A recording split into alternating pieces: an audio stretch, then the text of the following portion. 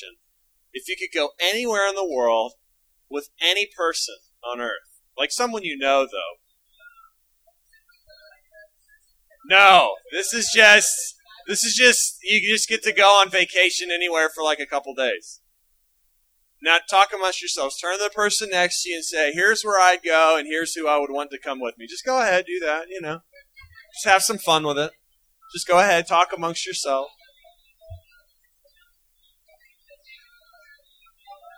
Band, you guys have to do this too, just because you're in college.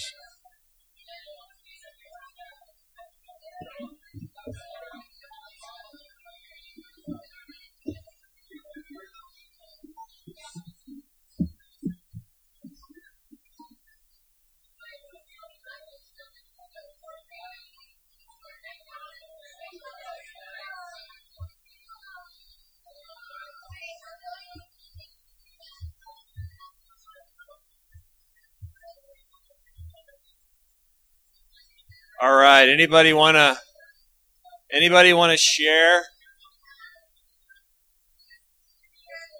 Anybody willing to stand up and share what they said? Or how about this? Does anyone want to share what the other person told them? Eric, you? Well, who told you? What did Jeff say? Jeff! Jeff works at Chick-fil-A, by the way. He gives me chicken on Thursday night. No, somebody. No, Jeff works at Chick-fil-A. Yeah. All right, who's willing to share? Max, what about you? What would you do? Who? Oh, Evan. No, but what about you? Okay, so you would take these three guys to China. Gotcha. That'd be a good place to go. I love the food. You can get like massive meal for $10. Yeah, Jordan, what about you? Jeff revokes his... Just tell me what he said. He'll be fine with it. Ooh, Jeff. All right. Should I say what I think it is? That would be hilarious. That would be so funny. I'm not going to do that to him. I like embarrassing people, but not ruining people. All right, who else? Come on, somebody else. Give me something. Just one other one, at least. Zach, what did Candace say? You don't want to say? Would she take you to the Bahamas? Oh, okay. Come on, does anybody this is not that hard of a question. Okay. Really? Out of all the people, you would take Zach to Australia. That's pretty cute. How precious. Look at some kangaroos and... Okay. Ben, what about you, bro? Yeah, where would you go and who would you take? Siberia. Okay. All right. Jordan would go with Aslan to Narnia. Siberia. All righty. Well, I think I would go to, I could go a lot of different places, but the one on my mind right now, I would love to go to Alaska. It's like frontier that hasn't totally been, Yeah, you see, I don't know if polar bears are there, but big grizzly bears and mountains. And right now, I would probably take my brother just because we have a good time. And, yeah, we have a good time together. We love to hang out, and we, think the same thing and everything. But the reason I asked the question is because I think it had a lot to do with what I wanted to talk to you about tonight. I think, this is my assumption, this is just a guess, an opinion, a strong opinion, that if you were to really answer that question honestly, if you were really to think about that and answer that question honestly, that the type of person you would want to bring, I can strongly guess, would be someone who generally accepts you as a person, who knows a lot about you, and accepts you for who you are. I think people really care about that. People care about having friendships and relationships where there's some other person who knows a lot about them, and they accept them, they like them, they enjoy their company. And I would bet that if you really answer that question honestly, that would be true of whatever person you take. And that's also why I think I'll just put it right out there, Well, having a relationship with God, like what CJ talked about, the reason we're here, is such an important thing. Because a relationship with God, essentially, is that. This is a person who doesn't just know a lot about you, he knows everything about you. And when he sees you, if you are his child and you've been washed in the blood of his Son through believing in his Son, when he sees you as precious. He sees you and he loves you. He sees you and he accepts you. And he will never reject you. And in that relationship is the meaning and the purpose and what we all want in life, what every human being was made to experience. So I wanted to talk about that. And there's a verse I wanted to share with you to kind of get us started out. I've been reading through the Psalms lately. I don't know if you've read that book in the Bible before, but it's a really cool book. And there's this verse that has just really captured me lately. I've been thinking a lot about it. And it basically says this. This guy, I don't think it's David, it's someone else, because different people have written stuff in this book. And this is what he says. It's kind of crazy. He says, better is one day in the presence of the Lord than 1,000 anywhere else. Think about what he's saying there. He is saying that it's better to spend one day in the presence of God than 1,000 days anywhere else. Now think about what he's saying. For him to say that, he is saying essentially, like, imagine that place that you would go, that one place that if you could go anywhere in the world. Now we're talking about, you could say like a ski trip somewhere forever. You could say, Alaska or Siberia or some resort, whatever you could come up with. This guy is saying that you could spend 1,000 days in a place like that, and it would not compare with one day spent, let's say, in a lesser place, in the presence of God. Now, what must have happened to this guy for him to be able to say that? What kind of experience must he have had with God for him to be able to say, better is one day in the presence of God than 1,000 anywhere else? That's what I'm going to try to talk to you about today. And the avenue through which I'm going to try to talk to you about this is through the whole concept of what you can call solitude. Now, solitude essentially is three things. And the reason we're going to talk about solitude is because in solitude, that's where I think a great place is where you can experience His presence with the Lord, experiencing God, this relationship. And so we're going to talk about solitude. In solitude, I think, there's a lot of different ways it could be explained. The way I want to explain it to you tonight is through three rules. I think there's three rules to solitude. Now, when I say rule, the Latin word for rule actually comes from the same word as terrace. You guys know what a terrace is? It's like a wooden grid, that holds up vines. When you talk about a rule, what a rule is essentially is it's something that holds up vines to produce fruit. So I'm not here to lay a bunch of rules on you. I'm here to give you some things to help uplift the fruit to bear in your life and for you to experience solitude. So the three rules are pretty simple. One, the first one is secret. The second one is silence. And the third one is centering. And you break that up and put a little parenthesis next to it. It's entering into the presence of God, centering in on God. Okay, I think if you can understand those three things, secret, silence, centering, you will have access to the most intense experience on the face of the earth. The coolest thing that you could ever experience. Through those three rules, you have access to them. Okay, so here we go. The first one, secret.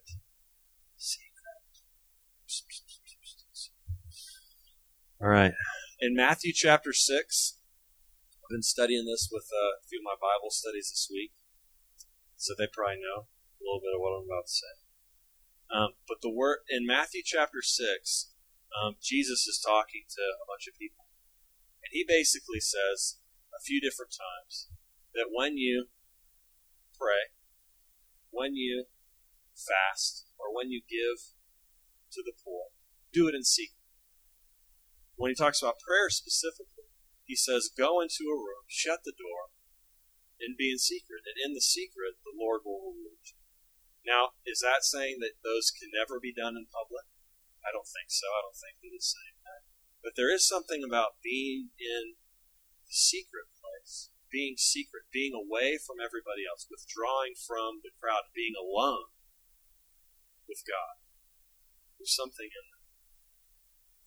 Now, when you look through the story of the Bible, you know what one of the outstanding observations you can make is that almost all of the key characters, almost every single one of them, not all of them, but most of them, the key characters in the Bible, the life-altering experience of their life, that not only changed the course of their life, but everybody who was following them, like either the whole nation of Israel or whatever people they were leading, the life-altering experience of their life, guess, was one of the pieces of the puzzle. They were alone with God. Okay? You can add a lot of people to this list. You got Abraham. You got Noah before him. You got Jacob. You got Moses. All different amazing stories with these guys. You have, and I don't have them written down, but there's a lot of them. Almost all the prophets. Okay, you got Jonah. You could put him in there. Hannah, Samuel, David. The list goes on and on and on. Almost all these guys, the major life-altering experience of their life happened when they were alone with God. When you look at the life of Jesus, you know how he began his ministry? Alone. He got alone. He got away from the people, and he got alone with God. When he ended his ministry, not that his ministry's ended, it's still going, before he went to the cross, he had an experience with God alone. The one reference that it uses when you describe, or the one word, or the one experience that is referenced to Jesus' life with the word often, like it says Jesus did this often, the only time it says Jesus did something often was in reference to withdrawing from the crowds, being alone with God. I'm going to tell you this, if Jesus needed to be alone with God, what in the world is our need to be alone with God? Okay? Not only Jesus, but then you look at even leaders throughout church history, after Jesus and after the apostles and stuff like that. You know, most of the people in this room have become Christians through a ministry called Campus Crusade for Christ. I became a Christian through this ministry. The conception of this ministry was given to a man named Bill Bright when he was in a library alone. Pretty interesting. When you look in church history, there is this, the early church people, like the first guys, they had this practice. It was called the daily office. Now, the word office comes from this word opus, and the word opus or office means to work. And the reason they called this practice the daily office is because they viewed it as their daily job, their daily work. That when they started their day, their primary work as a human being was to engage in this practice. It was to engage in doing this practice. You know what the practice was? It's kind of like what we talk about when we say, maybe you've heard the term quiet time or devotion, except it was different. When they would describe it, it isn't like they were doing something. It wasn't like they were like reading something or even trying to do something. It was more about them being with somebody.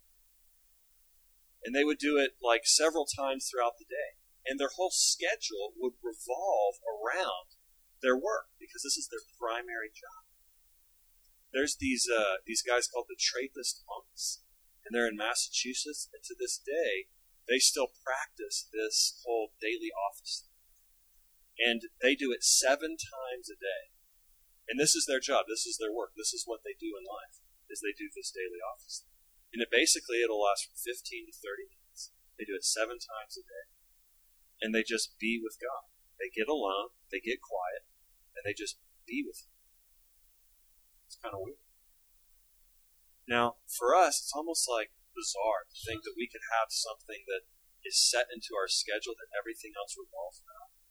I mean, with me, I've always grown up in the way that I look at being with God. It's kind of like, well, I have my schedule, okay? And whenever I can fit God into my schedule, then maybe we'll fit it in and do it. But it's a whole different way of looking at things. It's kind of looking at God for who He is, God, and saying, I'm going to make the first thing in my day, the first priority, setting into my schedule during the day a time where I will be with Him. And everything else will revolve around that. And if other things fall out, that's okay. I'm okay with it. It's kind of interesting. A little illustration. I've noticed there's two different kinds of married men. There's certain married men that all married men will talk about their wife in some degree. Okay? There's some married men who will tell you more than you want to know about the intimate experiences that he has with his wife. Okay? Then there's other men who will never say anything about it. They will never tell you about the intimate experiences that you have with your wife. And you know what that kind of does? The feel that you get from the guys who openly talk about it, it kind of cheapens it. It's kind of like when they bring that stuff out of the secret place, out of the intimate place, it becomes a little cheap. It becomes less valuable. When the guys talk about it, but then you get this sense that these guys have this, there's this certain secret thing that they have with their wife that you would never know about. You would never get let into this place. You know what that communicates about that place?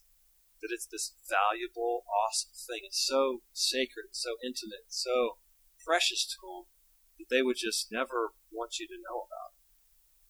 And I want to submit to you that when you read through some of these figures in church history, talk to people who really care deeply about meeting with God, that there is an experience to be had with Him that is so precious and so awesome. It's almost like this sacred, holy thing. Kind of weird and mysterious, but I totally believe it's true. I think that He wants you to have that. All right, so first, secret. Second, it's silent. Silence. Now, a couple interesting little facts. The average group can only experience 15 seconds of silence. Most groups, after 15 seconds, it gets... There's this guy named Bernie Krause. I don't know if you've heard of Bernie Krause, but he records nature sounds for TV. In 1968, to get 1 hour of silence, you know how much recording time he had to have? 15 hours. Like in America. To get 1 hour of sheer silence, he had to have a total of 15 hours. Guess how much he has to have today? He has to get 2,000 hours of recording time to get 1 total hour of silence. 183 million people are supposedly exposed to noise levels excessive, that are called excessive. I tried to abbreviate it and I just read it straight without telling that right. By the Environmental Protection Agency. But this silence thing, I'm going to tell you, I mean, I live in this world just like you do. This is a hard thing to get. I mean, we have cell phones, we have TVs. I mean, you could literally arrange your life to where you never are silent or in silence for the rest of your life. You could pull that off. Okay, with iPods, whatever. All the different stuff we got going on. You have the opportunity to be surrounded by noise so that you never have to think deeply. You never have to be alone. You can always be surrounded by something. Interesting thing Jeff said once. I don't know what we were talking about. He was saying about how he was in New York City. And he was walking down the street and it was like everybody had an iPod in. And he said something, I don't know how he brought it up, but his dad said, why do you think all these people, until he screwed this up, why do you think all these... He said, why does everyone have an iPod? Maybe you remember it. And his dad something like, people are lonely. When he said that, I thought, yeah, it's so true. It's like we're lonely people, and there's something about being quiet that just kind of makes us... We don't want to be alone. I want to tell you a story about silence. It's from the Old Testament. It's an interesting story. It's from the book First Kings. It's about this guy named Elijah. And Elijah was this kind of rough and tumble prophet. He was kind of one of these loud, tough, talk trash kind of guys. And the time when he comes into the picture, the nation of Israel was going through one of the worst times that had ever been. Now, the nation of Israel had kings, and the current king at this time period was this guy named Ahab. And the nation of Israel primarily had, one religion, and it was to worship God, the same God that we worship, Yahweh. And but every once in a while, because they lived on the border of so many other nations that had all these polytheistic societies where all these other nations had different gods, every once in a while, some idol worship would creep in and people would start worshiping another god. But for the most part, the nation of Israel stayed pretty true to this God. Well, Ahab set up this political alliance with a neighboring country where he married the daughter of a priest king from another country, which was forbidden by God's law or whatever. And this girl's name was Jezebel. So he married this girl named Jezebel. So they're now married. She's not an Israelite. She's actually from this other country. She's a Sidonian. And she worships this god called Baal. Now, the worship of Baal is some pretty wild stuff. It involves sacrificing humans. It involves some really wild, crazy things. So he brings this woman into this country. And this woman was one of those, can-do women. She's going to take over. She's going to put the pants on the family and tell Ahab to sit down. She's going to run the show. And she eventually makes all of Israel, the nation, the national religion, the worship of Baal. So this was like one of the all-time lows for the nation of Israel. Because all of a sudden now, the national religion is no longer, worshiping Yahweh. It's now worshiping Baal. So we're talking about setting up Baal bookstores. We're talking about setting up Baal seminaries. You got all the Baal prophets that come in and start setting up shop and doing things. And so God is like, okay, this is not good. I'm going to do something to kind of shake things up. So he brings in this guy, Elijah. Now, Elijah brought two things to the table. One, he basically prayed and asked the Lord to bring a drought over the land. And so there was now a drought. So one of the ways that God began to shake the people up in Israel is to stop the rain. No more rain. Another thing that he did was the really cool part. He basically set up a showdown between Elijah and 450 prophets of Baal. So we're talking about all these evil prophets going to have a showdown with Elijah, kind of like a battle, kind of like in the Octagon, UFC, Elijah versus the Baal prophets. Of course, it's not really a fight. The way the showdown was going to work is that they both set up an altar. Okay? So they set up an altar of stone and wood, and they're going to put some cows on it and stuff like that, and cut them up. And then they're basically going to say, whichever God sends fire down upon the altar wins. So the prophets of Baal start going first. I want you to picture thousands of Israelites, like thousands of people, like a football stadium, maybe bigger than that. That many people watching this thing. So you got these prophets of Baal, and they start doing their chants, all their little cries, and they're kind of, wishing on the fire to come down. They're talking to Baal, and nothing's happening. And Elijah actually starts talking trash to him. He starts saying, "Where's your God? Where's Baal?" He actually says, "What's he doing? Taking a dump?" He's this crazy guy. And the prophets of Baal are getting mad. They're getting frustrated. So they pull out knives and they start cutting themselves. They're just like, oh, no, no, doing these wild chants.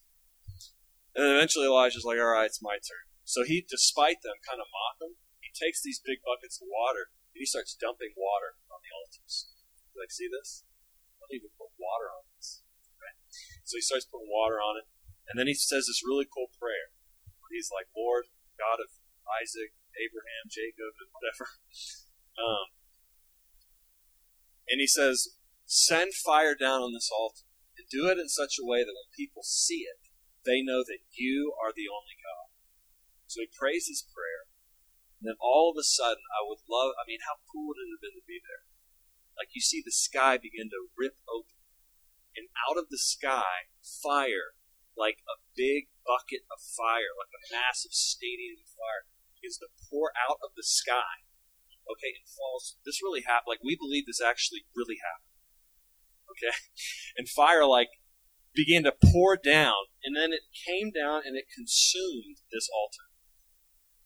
And everybody in this place is looking at this, and they're just like, oh my goodness. The whole crowd just falls down on their faces. And they start saying, the Lord, He is God. The Lord, He is God. And the prophets are freaking out. And Elijah says, all right, gather the prophets, we're going to kill them all. So he takes them and he kills them. Gets rid of them. Pretty wild. Now check this out. Then a little thing happens where he prays, the rain comes back. The interesting thing about this, when you read this story, you think to yourself, man, how awesome is that? Like Elijah is on the top of his game. This guy just saw what questionably could have been called the greatest ministry success in the history of Israel. We're talking about a seriously awesome event. And you know what he does? He hears that Jezebel says that he should be killed. And he gets scared. And he runs away. He runs away. He hides off by himself. And he gets under this broom tree and he's depressed. He's lonely. He's sad. He basically says, God, just kill me. Just save us. I'm so tired of this. I just want to die. I'm just like, I read that and it's like, what is going on? Like, why is it that he just had this awesome success? Okay? He just was at the top of his game. He won the Super Bowl, his bowl. He reached the top. He reached the pinnacle. He got what he wanted. Like if I were to ask you, hey, what's the one thing you want in life? This is the one thing Elijah probably would have said. For some reason, he's depressed. He's wanting to die. He's wanting to give up. And it's kind of like, well, what happened? I think the answer to the confusion of this story is in the reply that God gives to him. You know what God does to him? He basically takes him up to this mountain. And he puts him in the cleft of this mountain. And Elijah's sitting there. The Lord tells him to sit out there because he wants to say something to him. And it says that the Lord began to pass by. And when God began to pass by, there was this wind that blew through the mountain. It was this intense, crazy wind. It blew through the mountain, and it shook the mountain so much that rocks started falling out. Then it says this interesting thing. It says, but the Lord was not in the wind. And then the next thing that happens, it says an earthquake shook. Boom! Earthquake. And it shook the mountain. And then you know what it says? It's a really interesting thing. It says, but the Lord was not in the earthquake. And then it says a fire blew by. This fire comes and boom! Huge explosion blows up right there in front of the mountain. And then it says, but the Lord was not in the fire. You're kind of like, okay, he's not in the wind, he's not in the earthquake, he's not in the fire, what's going on? And then it says there was this sheer silence. Guess what it doesn't say? It doesn't say that the Lord was not in silence. Why it doesn't say he wasn't in silence? Because it was in the silence. He was in the silence. Isn't that so interesting? This is what I want to submit to you is the meaning of what is coming out of this text. That Elijah had put his value, his investment, his success, his significance, all up in what God could do for him. All up in these great works that he could perform for God. All up in this big performance kind of stuff. And if I could just see this happen, or have this happen, or these circumstances arrange around my life, then I will have what I want. And the Lord was saying, I am not in the fire. I am not in the earthquake. I'm not in all these big things. I think they're great, and I'll do them, and they're awesome, and I'll use them in your life and in people's lives to draw people to me. But what you want is me. Just me. In the silence. Some of the most depressing points in my life are when I get what I want. When I get what I want sometimes, those are about my lowest points.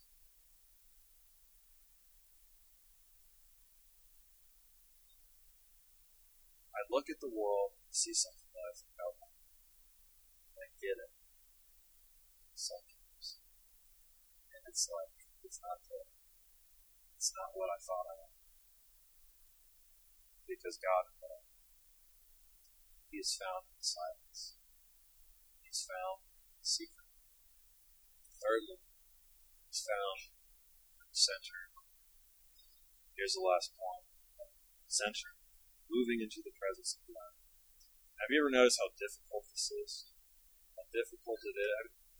I know that it's okay, but probably few of you have actually tried this, and that's okay. I really never even tried this in high school. Like, I've read the Bible a lot, I've prayed a lot, but actually just getting alone and being silent, trying to, experience God in His place, I never really knew what that was all about. I never tried it. I'm not saying that others. But when you try it, it's very difficult.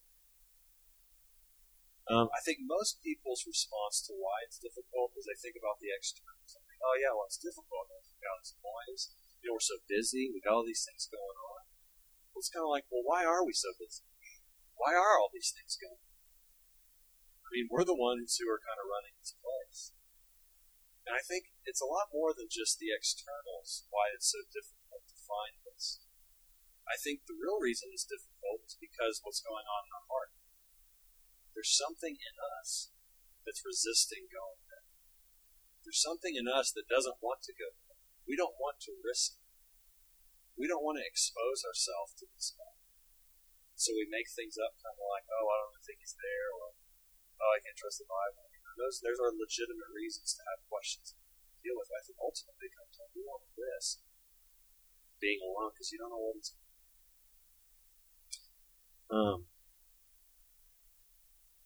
I think two primary reasons that it's difficult is one, he's unpredictable.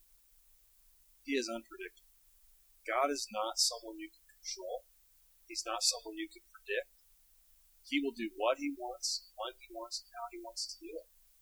And you could get alone and do all these things, be in your room and turn off everything and cut yourself off and be quiet. And nothing might happen. Because you can't just okay, if I do these things, then all of a sudden God's going to show himself. I cannot predict what he's going to do. There's times when I have all these scenarios set up and nothing happens. I just sit there and I don't know what to do. Other times, it's the best experience that I have in life. Another thing is this verse, Psalm 46:10. I think this gives us some insight into it. I don't know if we can put that up here. I hope we can. All right, there it is. It's hard to see. Look at what this says. Be still and know that I am God. Okay. I will be exalted among the nations. I will be exalted in the earth. Now what this is, when you look at this verse in Psalms is a poetical book. It's made of poems. There's different ways of categorizing different psalms. This is what you call a tricolon, which is a fancy way of saying it has 3 lines. Okay? And when you have 3 lines that have a command that are followed by promises, this one has 2 promises that follow it that are parallel. The promises are insights into how you experience and how you obey the command. So what's the command? Be still and know that I am God. This is a command. Be still. That's easy. Be still. And know. Now this word know is not necessarily knowing about something. There's a kind of knowledge where you can know about math. You know that 2 plus 2 equals 4. There's another knowledge in the Bible, which is this one, that it's talking about knowing, like experiencing. You got to really know the person. It's like I could know about Michael Jordan, I can know facts about him, but then I can know him. I can have a relationship with him where I knock on the door and I want to come in at the party. And he says, yeah, I know you, come on in. This is the kind of know that that's talking about. Be still and experience that I am God, which is what we've been talking about today. Now, how do you do that? How does that end up happening? Believing that he will be exalted among the nations and that he will be exalted in the earth. What does that have to do with it? This is saying that one day on earth, God will be exalted among all nations. All nations one day will exalt God. You might say, man, we're a long ways from that. How is that ever going to happen? He's saying that it's going to happen, and we believe that it actually will happen. Now, what must you also believe about God to know this is true? What's an indirect thing you would have to believe about God to know that He could pull this off? Well, one simply would be that He's in control of everything. That He is in control of this universe. He is in control of the planets in their orbit. He is in control of all the nations, of what they're doing. He is in control of the leaders of the nations. He's in control of the people of the nations. He's in control of your life. He has your life under control. Do you really believe that God doesn't need you? That you could just kind of stop doing all this stuff and that this world would be okay without you? That you could actually stop trying and that God would still have your life under control? That He would still be in control? Anyway, what are you saying, Mark? Saying don't try anymore? You're saying if I actually just kind of gave up, that all of a sudden that my life would still work out for itself? I mean, yeah, there is a part where you have to be a part of this thing, but ultimately, God already knows what's going to happen with your life. And yeah, you can actually have like times in your life where you stop and you step back and say, you know what? I don't have to be busy all the time. Actually, I'm going to stop and be with God, and my life is going to be okay. The world will be all right without me. You could actually stop for a long time. There's these certain group called the Navigators. They're like kind of like missionaries. And every 7 years, these guys will take 1 year off where they won't do anything. They'll just live. Eat, sleep, drink, live. But guess what? It's okay. The world is all right without them. Now, if I were to be real personal with you, share with you how this stuff is really hard for me, here's what I would tell you.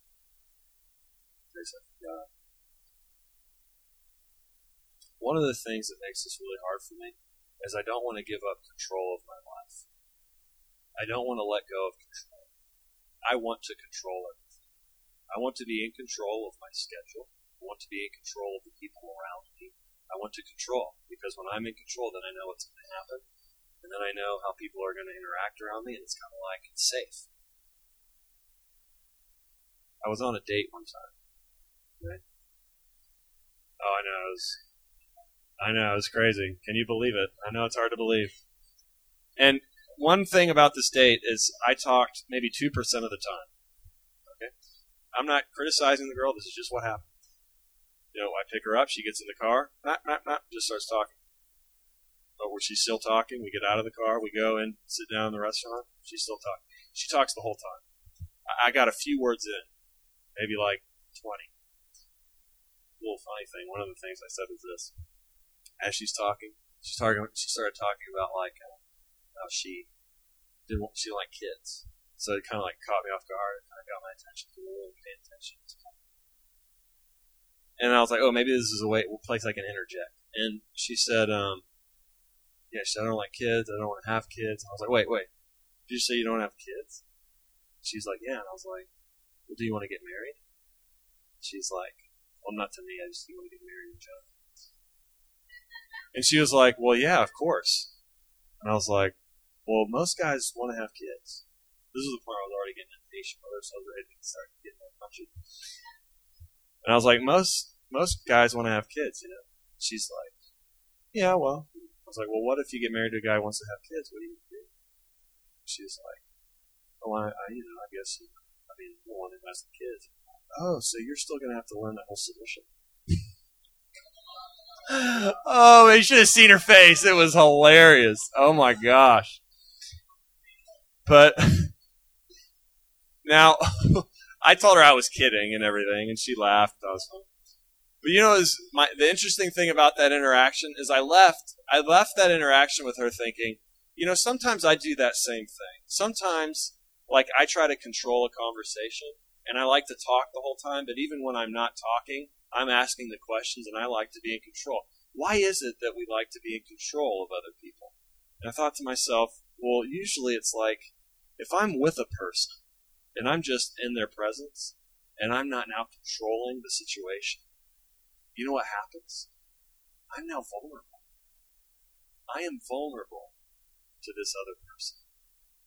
And that can be kind of scary if you don't know what the person's going to do. they can ask any question. I mean, you're sitting right there. They can ask you something. They can say something to you. I mean, it's kind of like when you're with somebody and you're just there and you're being with them, that's kind of a vulnerable thing to be in. I mean, how many times do you just go be with people you don't know and just sit there? I mean, it doesn't happen. There's certain levels of getting to know someone before you put yourself in a position, especially if they're the opposite sex.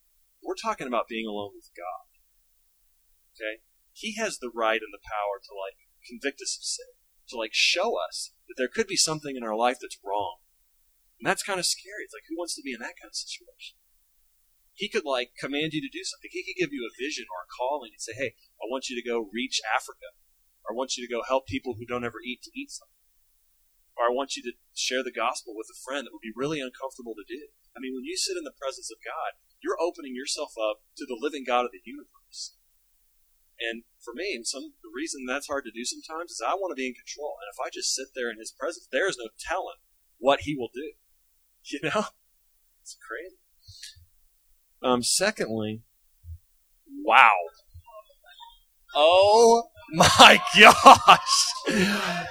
Oh my gosh. That was exactly what I was about to say. I might fart in God's presence, and I don't want to put myself in that position. Wow. Wow. Are we recording this? I hope that got it in the microphone. Now, it was either Max or Adrian. Wow. That might have just ruined my whole talk, but that's okay. Wow. Is there any way that I can regain composure here? Should I just give up? Should I just end this thing? I know. Why don't we just say, hey, it was me, guys. It was me. No, it was me. I take the heat for that. That was me. All right. Now, Max, can you pray for the rest of this talk here real quick? Just pray. No. Let me pray real quick.